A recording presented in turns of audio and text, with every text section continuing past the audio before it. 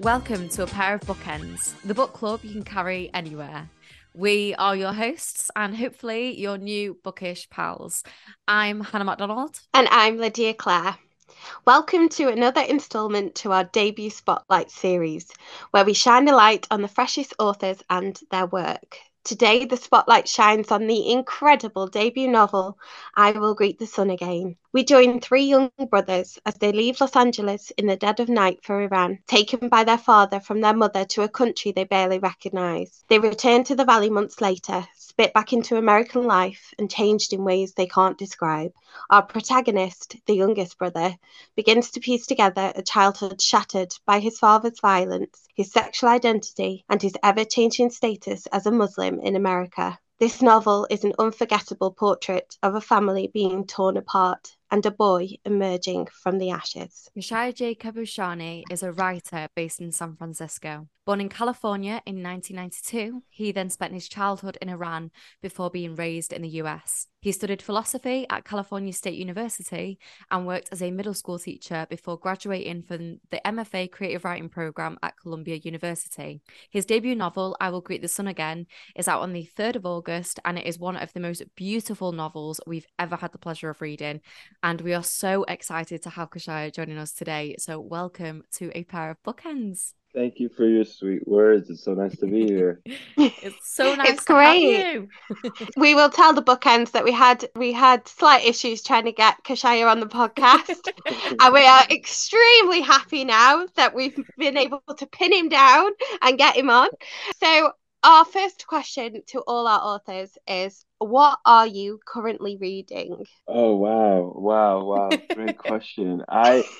The reason that I have and maybe other people can relate to this, but I find reading several things that I have my stack of books here right next to me, so I'm looking through that right now, and I love reading through poetry collections, as well as novels and nonfiction. I mean, I think like the rest of us, I'm a big fan of Caleb Azua Nelson's, and so I think I just need to say Small Worlds. Although that was something I read in recent and not currently reading, but just had to mention that. And I believe it was nominated for the or won the Pulitzer this last time. But the poet Carl Phillips had a collection and selected poems released called Then the War. That's what I'm reading. Savage Tongues by Azarine van der Vliet Alumi. Chain Gang All Stars. I'm reading Demon Copperhead by Barbara Kingslover. The Demon Copperhead is interesting because I growing up didn't, and I need to get to Charles Dickens, but I didn't read Charles Dickens, so it's nice to kind of read a book that I believe is sort of pulls its inspiration for that. And the last two I'll say, The Golden Notebook by Doris Lessing. And in a recent interview, I came out real hot and said I'm convinced Middlemarch by George Eliot is like the best novel ever written. Oh wow. The sentences in that book, what a writer. It's extraordinary. It's so decadent. It's so decadent. So that's what's occupying me at the moment. Wow. Now, usually we get like maybe two, three books. That is a full-on stack. Amazing. Stack. And you do all of these at once? You dip in and out? Yeah, I dip in and out, because of course, like, the books I mentioned, tone is different, the time period it's written in, the writers, the identities that they operate under. Like, I just need to fill different buckets within myself, I think, and so I turn to writers for that. Hmm. And maybe it's I don't know, sometimes I feel a little silly about it. I know it's maybe more proper to start something, finish it before moving on, but I'm too needy, I think. I'm not able to just stick to one person or one book. I need more than that. Oh, I who cares love about that. proper? Nobody cares about Yeah. proper. Like, break the rules. Let's do it. I have a massive amounts of respect for that. Like, that is Mhm. incredible. Like, I don't think my brain could take on so many different things at once. I think my brain would probably shut down at like the third book. But being able to do all of that, and yeah, I just love the idea of filling the different buckets within yourself. That's a gorgeous way of putting it. It's like a little kid who is choosing, you're like starting primary school, right? And you're like, and you're sort of meeting friends, and you're like, oh, that person's so cool, and we do this together, blah blah blah. And then somebody else comes, you're like, oh my God, but I like their style too, and I want to hang out with them, and so that's kind of, I don't know, every time I open up a book, I was just amazed that we get to experience this. I'm so grateful for writers that they sit down and they do this stuff. Yeah, so I just love getting to be a part of it. Yeah, I mean, it depresses me all the time thinking about the fact that I'm never going to be able to read all of the books on this Right? earth. Oh, It makes So me yeah. sad. so sad. So, as this is part of our debut spotlight series, we like to start off by asking our debut authors about their experiences in having their debut novel published. But I feel like you've got quite a unique experience, and please correct me if I'm wrong, but I believe that I Will Greet the Sun Again was acquired in a 7-way, 7-figure auction in the US, which I wouldn't say is a very common welcome for debut authors. I would say that's pretty outstanding and I cool. wish seven figure. That would have been love. I think my studio apartment would be much bigger if it was seven figure. So it was. There were several editors involved, but it wasn't seven figure. But I think we could just pretend as if that it That was. was I have definitely like written that down straight I from an think we article. projected So into that. someone somewhere has definitely written that in an article, because I have written this down word for word because my mind was blown. I was like, what? 7 figures? You're You like, I know read what? that shit. It wasn't worth seven figures. I love If that. if I had 7 figures, I'd have given it to you. Let me Yeah. tell you. Unfortunately, I'm a poor actor, so that doesn't happen. We cannot do that. But it was still there was still clearly competition for this novel. So what was that experience like? You know what it is? It's like, you go into this, and my agent was really, I think, prepared me for it in the sense that he and I had worked on getting the manuscript ready for submission, and I still remember this was back, this would have been in 2020, and I still remember it like it was yesterday, which is like once we felt it was ready to go out into submission, of course, had the best hopes for it. But I remember very specifically him telling me, like, we just, there's no guarantees. People are submitting manuscripts every day, loads and loads of them. And obviously that also would have been like right a few months following the shutdown, and there was, the uncertainties of that on top of everything else. And so, to answer your question, like when editors had shown interest and wanted to chat with me, I was just thrilled that it became evident that the book would be taken on and then one day published. So it was less about like, oh, this is hot shit, and there's this kind of like, competition behind editors. I was in awe, and I couldn't believe I had the chance to talk with really bright and astute editors about the book, and then to have, to go from will it be published to, oh my God, I can choose now who I feel I want to work with. I mean, that's. I'm glad you asked that. I need to remind you go through revision, you go. There's publication processes can have so many stages, so one forgets about those early stages. But I think I need to remind myself about how exciting that was, and how grateful I felt. Yeah, Mm. I imagine it's the sort of wave of press that you have to do as the book's coming out. It can be quite intense.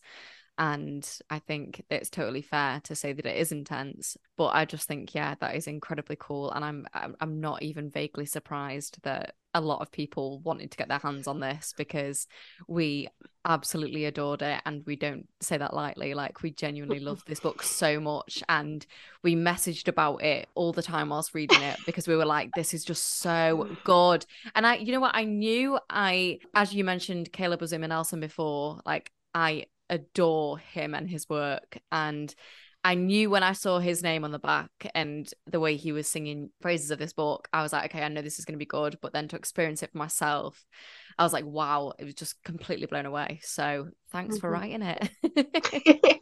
I so appreciate that. I so appreciate that. Yeah, you know, it as y'all introduced it, you know, it deals with, you know, some big themes, and I think as I kind of look at the book now, and I kind of marvel, you know, one, there's the desire to write about these big themes, but to then write within those themes from a young person's perspective, you know, and to follow him over, I guess God would be like, you know, about 10 years or more than 10 years, but it's also it's not a massive book. And so we're, you know, I just I admire the kind of, and then on top of all that, I also, the way when I read through the book, I feel it's also very quiet. It's a very quiet Mhm. book, which may sound strange considering the big themes that are at play. So anyway, it just means a lot to me because it feels from my end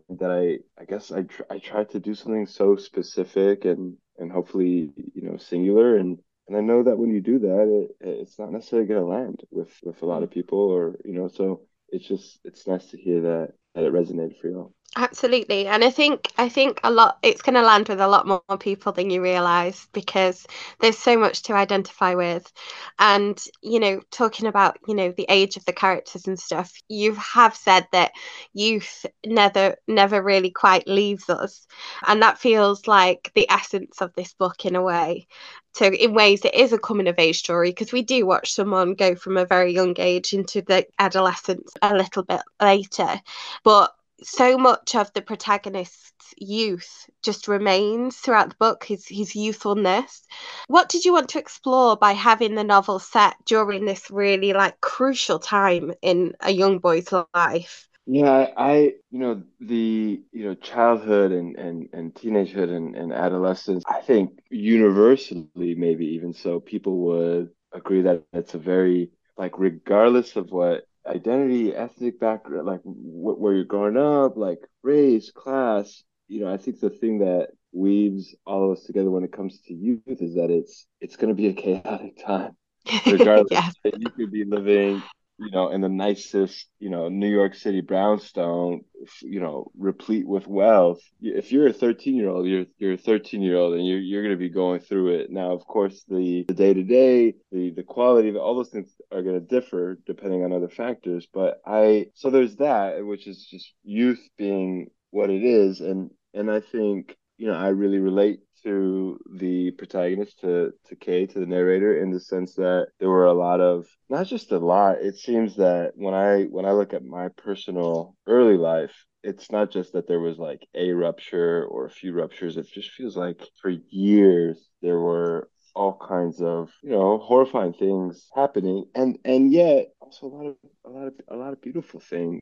Mm, The people I grew up around, the basketball I got to play, the friends, the crushes, you know, all of those things that, if one is fortunate, they get to have. So I couldn't really make sense of how those very like stark things could exist under, you know, within one person. And I wanted to write about that in a way to honor it, and to say, like, and I think last thing I'll say about this is, like, to let myself know that it was as real. I think when somebody goes through any kind of trauma, and especially if it's when you're like young, like I was 4 when my brothers and I were taken to Iran, you know, you grow up and you think, like, that shit really happened, and especially if you're mm, in a family that doesn't talk about it, or, you know, God forbid, like, denies it. I think then getting to write about it or create art in any way about it is like, you're telling yourself, like, no, that shit happened. It was real, and therefore I'm real. You know, what I'm feeling is real. You know, all of that.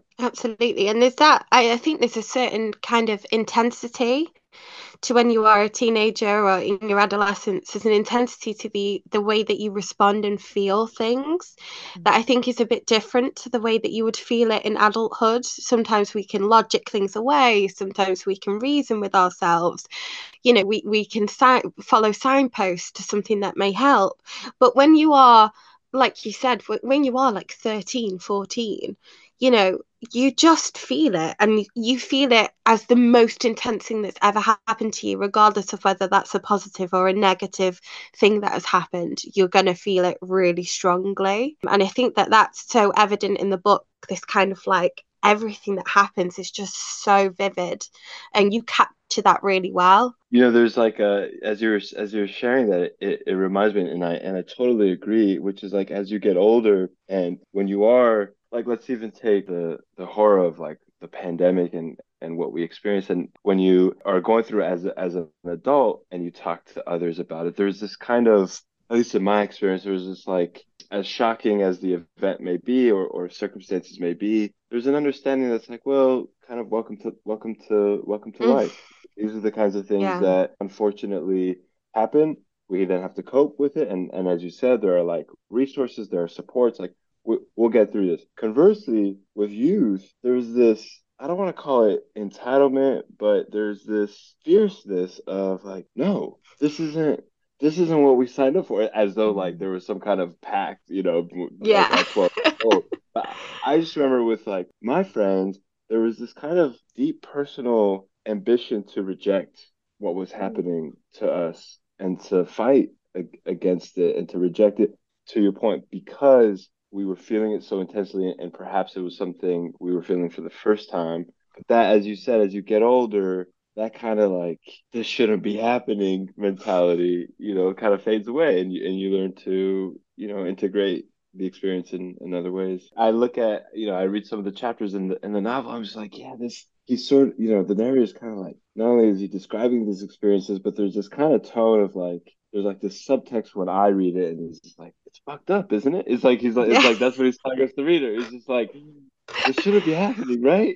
I wanted to do Yeah. something about it. Yeah, absolutely.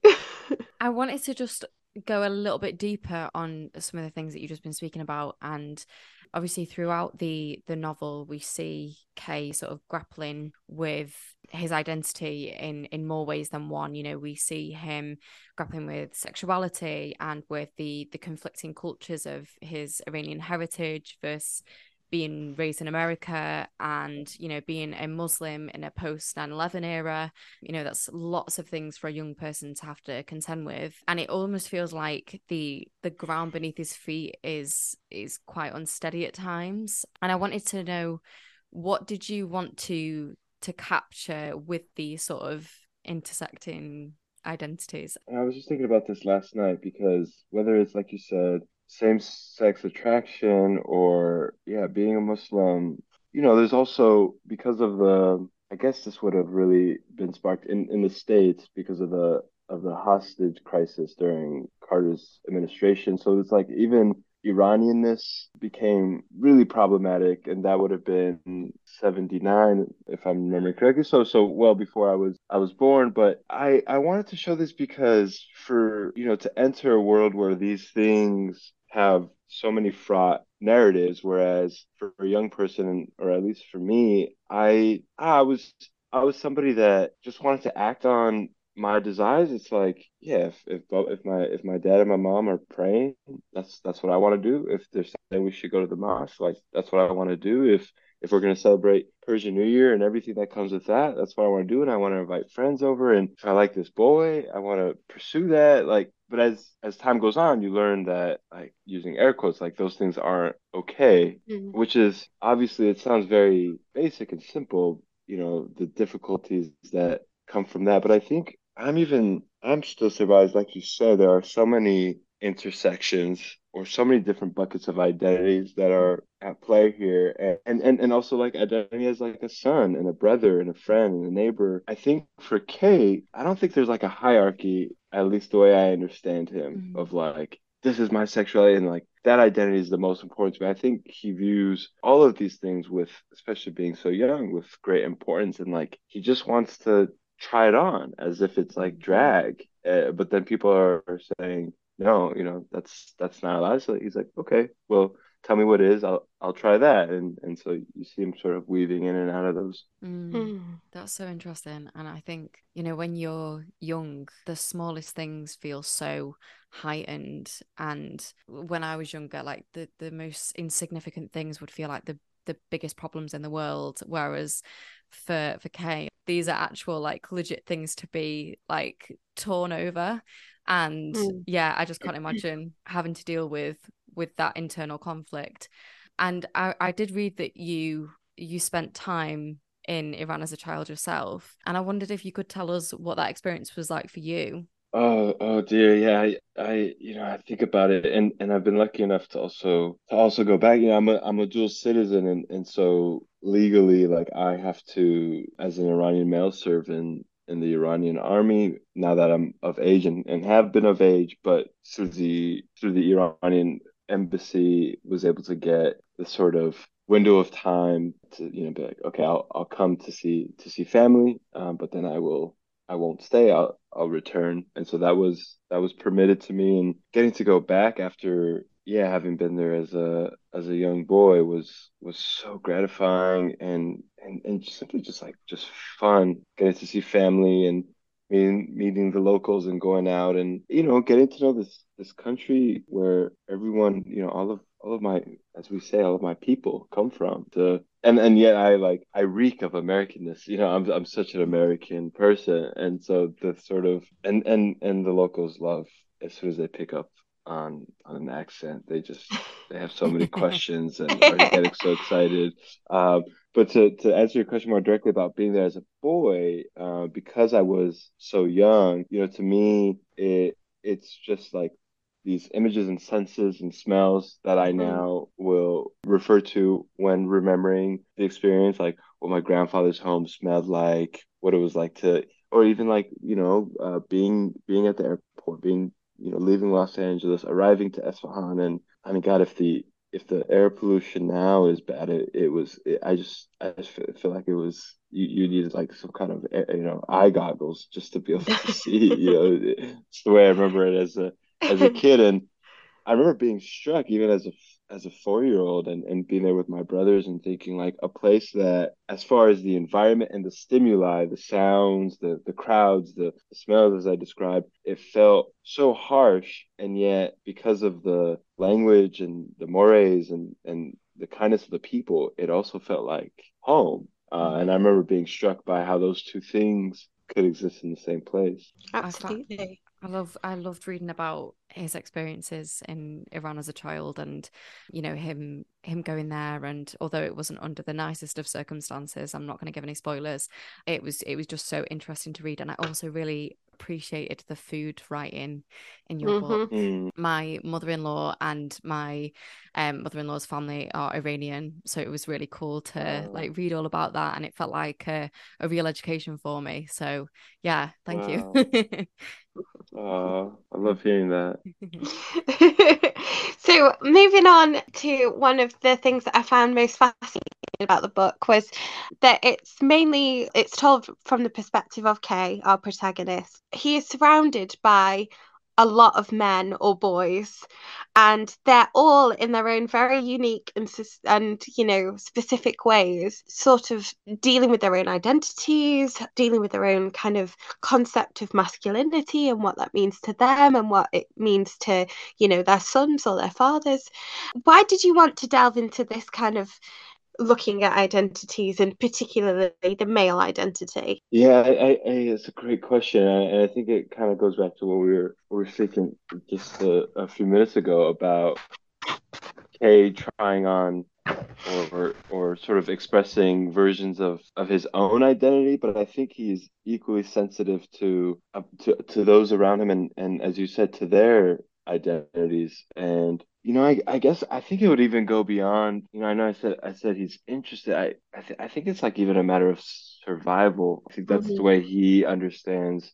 Johnny, who he feels especially close to, who in the States, one of the neighbors in the apartment building that they live in. But as you said, like people he meets on the basketball court or as he's growing up later on when he starts working, and of course his brothers and the people in Iran. I think he's really hungry for any kind of information, even if we as adults know that information may be problematic or toxic. I think he's so hungry for it that he's willing to not only take it in, but then perhaps enact it. Mm. And I really wanted to honor that, even if it, at times is leads to some ugly experiences, or as I said, is problematic. I think for at least the way I understand it, and then this kind of I was reminded of this when I worked as a teacher, and I worked in an environment with students who were having experiences very similar to the ones that I had, but also were parts of communities that were very similar to the ones that I grew up in. And seeing them sort of go through that same process, I was reminded it's like, yeah, that's a part of youth as well, is Mm. like learning about yourself through others, being able to survive uh, that complicated time because of others. Absolutely. And we see him quite often sort of thinking his way through a conversation and navigating his way Yeah, through, like, oh, how should I respond to this person? yeah, Because they want me to respond this way. So yeah. and he kind of is like a chameleon because he's like, Hmm. I have to be this person for this person. And I have to, oh, I'll be like this for my dad and I'll be like this for my brother who wants me to be tough. And, he's kind of like arranging himself from all of these elements, which I find fascinating. But yeah, he's definitely a social chameleon. Yeah, I love the way you put that because especially, some of the conversations the boys are having or as they get older and some of the choices they're making as young men, I think there's an instinct where Kay recognizes that what he wants for himself and really what he wants for them differs, but I think he's not, what's the experience like, don't throw out the baby with the bathwater. Like he doesn't want to Yeah, discard these people he loves, these friends that he loves, even if he knows that like the things that they're saying doesn't really sit well with him. And as you said, he's kind of like thinking his way through like, he's full of shit. But I still love him and yeah, want to spend time. yeah. I would like to ask a question that is sort of referencing an earlier moment in the book. And as we are a podcast about books and about readers, I am squeezing in this question. It isn't a random one, Lydia, just so I can see your face. It's not a rogue one. It's She does this to me every podcast. She puts in a secret no, question, this isn't a and I've rogue had one. enough. I promise it's not a rogue one. Oh, okay, all right, you You've got forgiven. you've got it, I promise. I got it. So Okay. there's an earlier moment in the book where Kay's brother, I think Sean, encourages him to read a book called Slam. And first of all, he has this habit that really bugs me where he flicks to like halfway through the book and then reads it and decides if he likes it or not. And I Shocking. don't know how I feel about that habit. I'm not gonna lie. Wasn't best pleased. We love the book, but not but that bit. but with this one, he He's does it. 9. Can we give him some forgiveness, please? No, It's true. It's a child, Hannah. but he returns to the beginning of this book, which is good. And we also see his older brother Justin later encouraging him to read. Now I don't know how to pronounce the title of this book. Is it Siddhartha or Siddhartha? Depending on where you are in the world, I think the answer will be. That's I think the fine. answer will be Up for Great. debate. we say Siddhartha, but I like Siddhartha. I like the way you said the first time. That has a nice ring to it.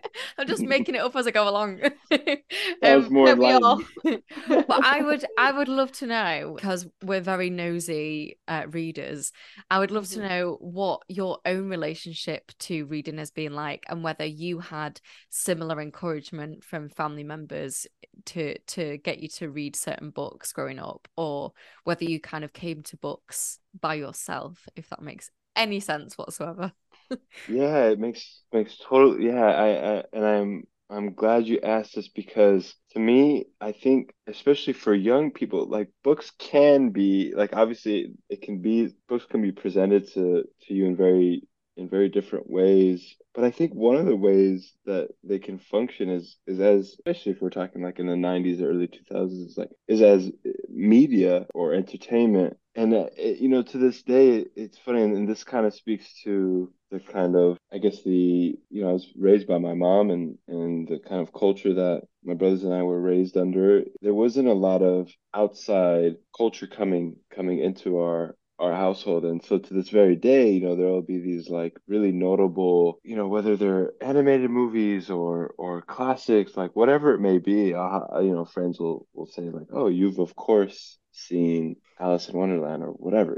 I'm like, "Alice in who? Like what?" Which is like crazy because it's like such a big part Mm. of, whether we're talking about book titles or movie titles, or whatever, Mm. it's such a big part of our culture. But I think when I look at our experience, like, we're American having the American experience, and yet it was so insulated. And so for me with books, it really took an effort to deliberately seek them out, whether it was through librarian at school or later on. I remember when I first started working at a bookstore, and it was just all my paychecks would go towards the books, that I was Mhm. reshelving and whatnot. I feel that. 'Cause it was just so exciting to be around so many books. So yeah, I think that's one of the things that I often ask myself, if things would have been easier. You hear these writers who, even non-writers, they talk about like being able to escape into the world of a book and how much comfort that brought them. And I wish that was something that I had, but it was cool to kind of project that onto these characters and give that gift to them. Now, Hannah, have you got another question or? Another rogue No, that question. was my question. I just love books. I just want to talk Yeah, about no, books all the you're a time. bookish Yeah. girl. You're a bookish girl. I work in a bookshop at the moment, and I also spend at least half to maybe three-quarters of my paycheck on books. Because it's an actual thing. Like you can't sell books without buying them too. Um, one aspect of the book that I really enjoyed was the way you wrote about physicality. Mm. This is best shown through like the physical relationships of the three brothers. I find we see them kind of tussle on a basketball court, or we'll see them, physically fight each other, but in the next breath they're like sleeping next to each other in a bed and having this kind of physical space minimized between them. Adolescence also brings along the more of an awareness of the body, and you write this so well. Can you tell us why you wanted to capture, or if you wanted to capture, the physical nature of the boys in this book? Yeah, well, I'll sort of speak on the brilliant point that you brought up, which is that I think before puberty, there is maybe less self-consciousness about the body and more, it feels, at least the way I understand it, more organic and natural and perhaps even experimental, whatever that means. Like, and not even just I know often like we think of that term in a sexual way, but like you said, Mm. I mean, even just like experimenting with what it means to, you know, play sport or sprint and run or hide, or, like all these, like just to be in one's body as, before puberty. I think it's such a sacred time because you haven't really, I mean, certain experiences can teach you shame, for sure, and teach you to, you start to feel and start to question. But I think if you're lucky enough to escape that, like puberty will not let you escape that Mm. self-consciousness or that shame, or feeling like something is wrong. And so I think at the beginning, like as you said, you were talking, like I remember there's a scene where Justin, the middle brother, and Kay get into a tussle, and then Sean, the eldest, is there, and Kay is bloodied up and blah blah blah, and Sean is there to sort of help him and soothe him. And I just love the proximity of that. It feels so rare for especially two boys to be Mm. like face to face, for an older brother to be like using bandage and all these things to help. But then there's like, it's like you can't be in that moment and avoid some sly comment about like, bro, you're ugly, or Yeah. like you got a pimple on your nose, or like your breath stinks, or Yeah. whatever. Like, and I think that really that speaks to my experiences, to exactly what you said, how a moment it could be like so tender and so just like, oh, this is the greatest thing in the world. I have an older brother, who's looking after me, or I've got a friend who's looking after me. And then, in the moment, it's like, of course, you got to make a comment about, how somebody appears, or whatnot. So I really wanted to kind of speak to that because it felt like very true to what those experiences are like. You definitely did. And speaking of tender moments between the brothers, which there are many, but there is a particular moment in the book that was my favorite, and I thought it was a really beautiful moment. And it is when the brothers are watching a basketball game, and they see the winning moment between Kobe and Shaq, and suddenly everything feels possible and exciting. And I wanted to ask, why do you think that this moment in particular has such a profound impact on the brothers? I'm so glad you brought that up because it's funny. It's when I look at the brothers' relationship, that's also and what happens between when they are able to be in one room together. That scene is also my favorite, but that's also because like I'm crazy about basketball. I played all my life. Was crazy about Kobe and Shaq growing up, and so I emotionally respond to it for several reasons. But I also know that in a literary sense, maybe that's not going to be the case for everybody. And some people might scratch their heads, be like, "Yeah, why am I reading this? Why does this fucking matter?" But to your point, to your question, like, yeah, to see these two people a part of this team and are close enough in age to be peers, but are also, Shaq himself often referred to himself as Kobe's big brother. And, these were all like narratives that as a fan and as just somebody that watched basketball, like you were receiving and anytime there was a controversy or Kobe's being arrogant. He's a ball hog, blah blah blah blah. And then in that game to see them not only win. I mean, this is so embarrassing. It's like I'm getting emotional thinking about it, which is Not like that's embarrassing. so embarrassing. It's like we're talking about basketball, but Yeah, I love that though. he like jumps into Shaq's arms, and to your question earlier about closeness with brothers, I think for them it was like, oh, we Mm. fight, we've been through these horrible things together. Well, we've been through them together, but really, it's made us as it's turned us into individuals, and then yet we're sitting and we're watching an example of like that you can come together. So there's that intimacy of that, and then I think also broadcasting and especially any LA team is going to do a great job of making it like look really colorful and glamorous and like you've got Jack Mm. Nicholson on the sidelines cheering them on and all these Hollywood actors. And so I think there was also that part where Kay is convinced he can have all that. I I love thought it. the pacing of that scene was just so well written. I Mhm. I really really enjoyed, yeah, that moment is just it's so beautiful. It really is. It is. And Thank also, you. it's not embarrassing to cry over basketball No. when me and Hannah cry over literally like the stupidest things, but also over any sad book we read. We're like, it's so good. Like this one was another tearjerker. We're like, oh, so good. So, if we're not embarrassed, you don't have to be. Finally, I just wanted to quickly chat about the one woman in the book who really struck me and I mean she just shone through the entire time, but that is Maman, who is Kay's mother and the boy's mother.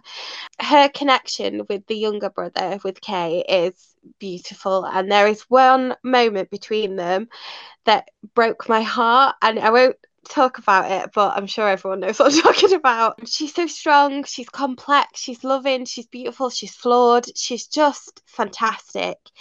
Does she have an inspiration? Where did she come from? Because she is wonderful.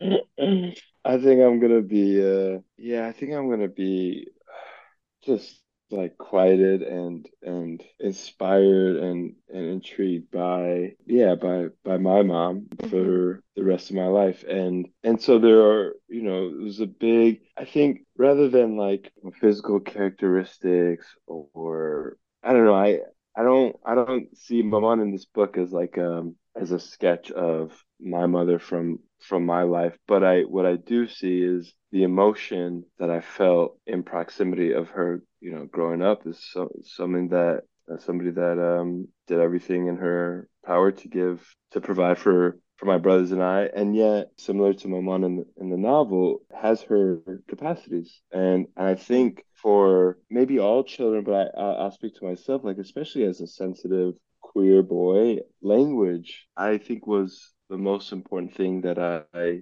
needed, the comfort of words. And it wasn't something that my mother was able to provide for different reasons. And so I think when I was writing Maman's character in the novel, that was kind of the place that I was coming from was, okay, here's a person that might be emotionally removed or there might even be quite a bit of silence, but I really wanted to give that silence texture and to understand it rather than it just be like my mom's unavailable. She's a ghost-like figure. She's got her past of trauma. She's dealing with a lot, and that's that. But it's easy to fall into that. But I wanted to, I don't know, give her some more dignity than that. Even if she's not able to give Kay what he wants, there's still, I think that's what I admire so much about their relationship in the book, and also what I admire so much about. Can you believe this? Just last night I was thinking about this, and I was like, it got me to cry because the memory I had was being in the apartment, and my mom was like always working crazy shifts at the hospital as a nurse, and then like would come home, get a little bit of sleep, go back to work, and I had this memory of like my way of connecting with her or showing my need or want to connect was by doing the dishes. I could really wash the dishes really well. And I just had this memory of like standing at the sink and washing the dishes and her being asleep on the sofa. And I was feeling emotional about like having this desire to want to just talk to this woman who felt, somebody I both admired but felt estranged to. And yet, what's amazing is like there was a lot of storytelling in my head that was happening. It was like as though I was describing for somebody what Kay ends up describing in this book. But that would have been 20 years ago, and I was describing it for myself. And that is just a very long way to say, I guess there are even from like silences and like hardships, I guess there are some beautiful things that can come from it because that's where the voice of this novel came from, was from those silences. Absolutely. I just love that. I love the fact that you were just doing the dishes for her. Honestly, it's very moving. She It's was very a moving. beautiful character, and I just know that people are going to go mad for this book. It is just so incredible and just so I'm blown away that it's even a debut. Like I don't even understand how you've managed to produce something so like wonderful at first try. So yeah, that Uh, is amazing. And I can't wait to see how well this is going to be received because I just know it is going to have the most amazing reception. I'm predicting it now. Thank you, you too. I feel like I could talk with y'all till tomorrow. This is so enjoyable. Thank you for spending such yeah, just dedicated time with it and for your questions. It's so nice to chat with you both. Oh, Oh, thank you you. too. Before we let you go, can we just quickly ask what is next for you? A lot of the questions and sort of circumstances that are brought up in this first book that happen both in Iran, but also in the States, and of course, like there have been a lot of horrifying things that have been happening to women and women's bodies in Iran, in the last few years. But in a way, it's like, I guess because of the access we have to social media, we're hearing about it, but having had family there and hearing about it for quite a few decades now, I also recognize that these are issues that have been going on for a very long time, and I feel a lot of things about that, and have been sort of writing about those things, and through the eyes of Kay, I guess, is sort of what it's asking to be. I'm still not sure how it's gonna ultimately take shape, but I won't be shutting up for any time soon. So I want to keep going. Fantastic. That is We exactly what we we don't want want to you to hear. shut up. No, definitely not.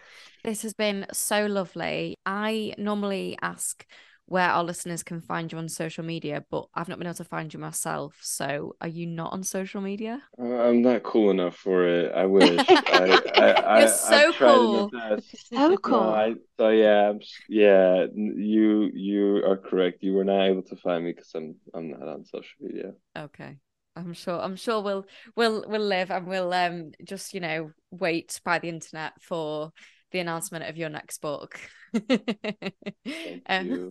But thank you so much for your time, and I'm so glad that we've managed to finally get you on the podcast. Yeah. We did it. We did it. We've got the episode. We've done it. But thank you so much. And to our lovely listeners, thank you for listening. And if you would like to order yourselves a copy of I Will Greet the Sun Again, which is an amazing, amazing book, you will find a link to that in the show notes and a list of all of Khashayar's recommendations from earlier. And thank you so much once again, and goodbye. Goodbye. Bye, y'all.